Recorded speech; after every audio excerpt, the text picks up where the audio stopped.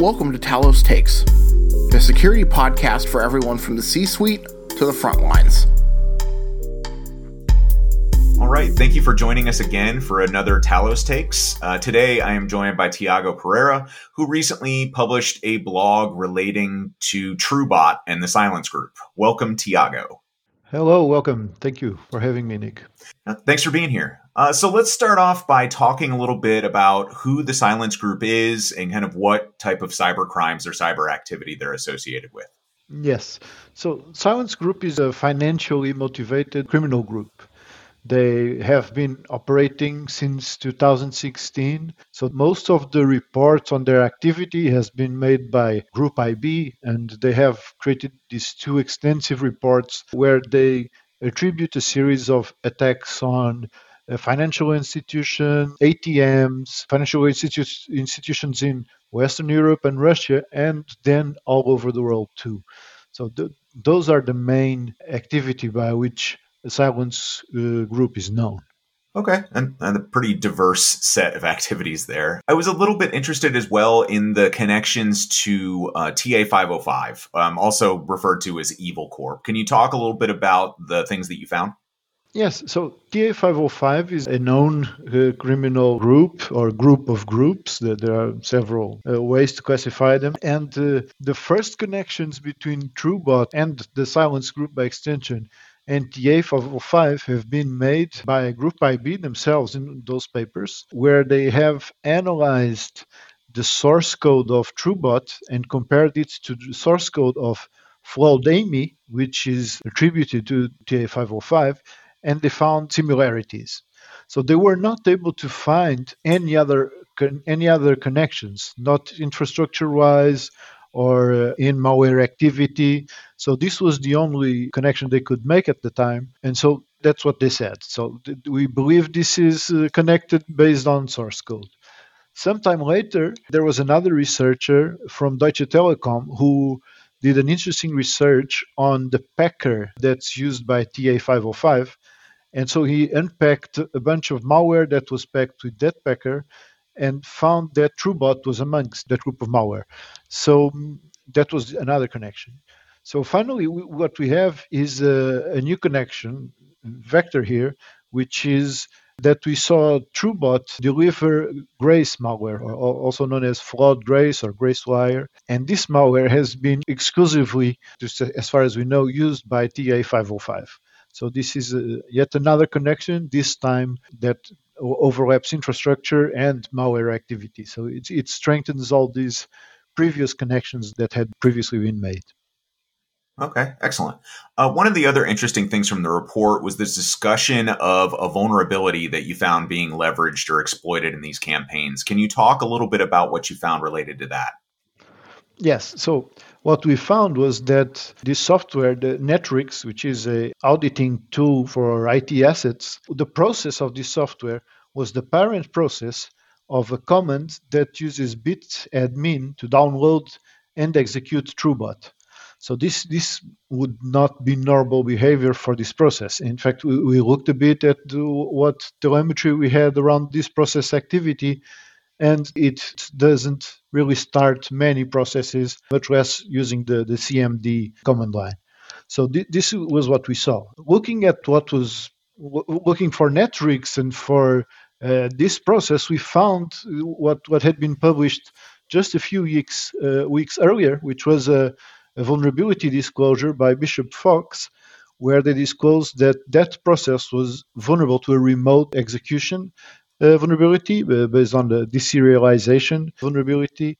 And so because of that, and because we saw this happen on multiple completely disconnected organizations, we believe that this is why we saw Netrix process start this command. So we believe that this was exploited, that vulnerability was exploited, and it was used to drop the TrueBot malware.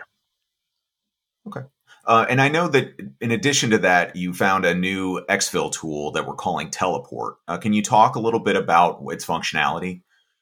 Yeah, Teleport, we're calling it Teleport because the encryption key is created based on the word teleport. And its functionality is not much different from other file copying tools, which in fact one can wonder why some or an attacker group would develop a file copying tool, and there are many different file copying tools out there that could be used. And what we found is that this contains some functionality which can be useful for attacker groups. So attacker groups have the need to quickly exfiltrate data out of an organization that they don't know. So it's an unknown network with unknown systems, and they need to very quickly grab as much interesting and valuable information as they can and get it out. So what we found that this tool had was several flags that allowed, for example, to copy a whole directory or recursively and filter out files that are too big or files that are too old or files that have a particular regular expression in them, and filter out or so whitelist or blacklist these files, limit the upload speed so that they don't clog the network and make everything slow, or they don't trigger any alarms for data exfiltration. And also it has a comment that's not common in file copying tools, which is it can delete itself after execution. So all of these features allow them to, what we have seen them use it for is they have a series of almost template commands that they use, and because of this combination of includes, excludes, they can just run a bunch of commands that are similar on a set of machines. And for example, copy all the emails from Outlook, all files on OneDrive, all the downloaded files that are not too big or too small, and they just can run them on a set of systems and quickly grab what can be interesting information. Oh, that's really interesting. One of the other things that I found super interesting was the call out around Active Directory trust relations. Can you talk a little bit about why that's important? Yes, that's a comment that we have seen show up in many cases of malware that targets corporate environments. So this comment, what it does is it lists the trust relationships between a Microsoft Active Directory and other Active Directories. So usually a small organization will have only one domain, a set of domain controllers, and that's it. And of course the systems and servers that make part of the network. But larger organizations have needs for further segmentation. Sometimes they include other organizations into their trust, for example, for external service providers to be able to access resources, to share resources, or to welcome imagine a recent acquisition into their company and quickly be able to share resources and users between those two recently merged companies. So this is a feature that's usually used by larger companies. So what it feels like is that whenever a malware is running this command as part of its first commands to execute on the network while doing reconnaissance, it transmits the idea that they are in fact looking for big targets. So they want organizations that are large, or they may be looking to understand if the system they compromised can be a stepping stone into another organization because of those because of those trust relations. Okay, that makes perfect sense. So I know that TrueBot can facilitate additional malware payloads. What are some of the final payloads that we've seen in these campaigns that we've been able to observe?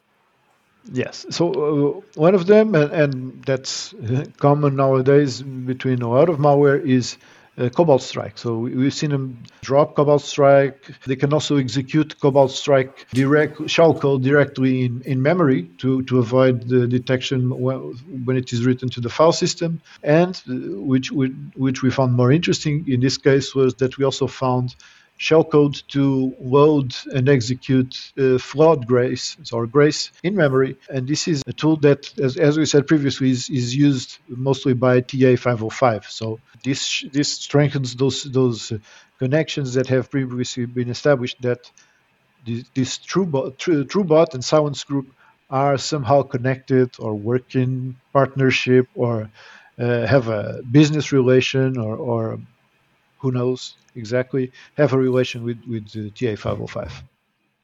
Okay. Thank you for the time, Tiago. Was there anything else you wanted to make sure we mentioned before we get out of here today?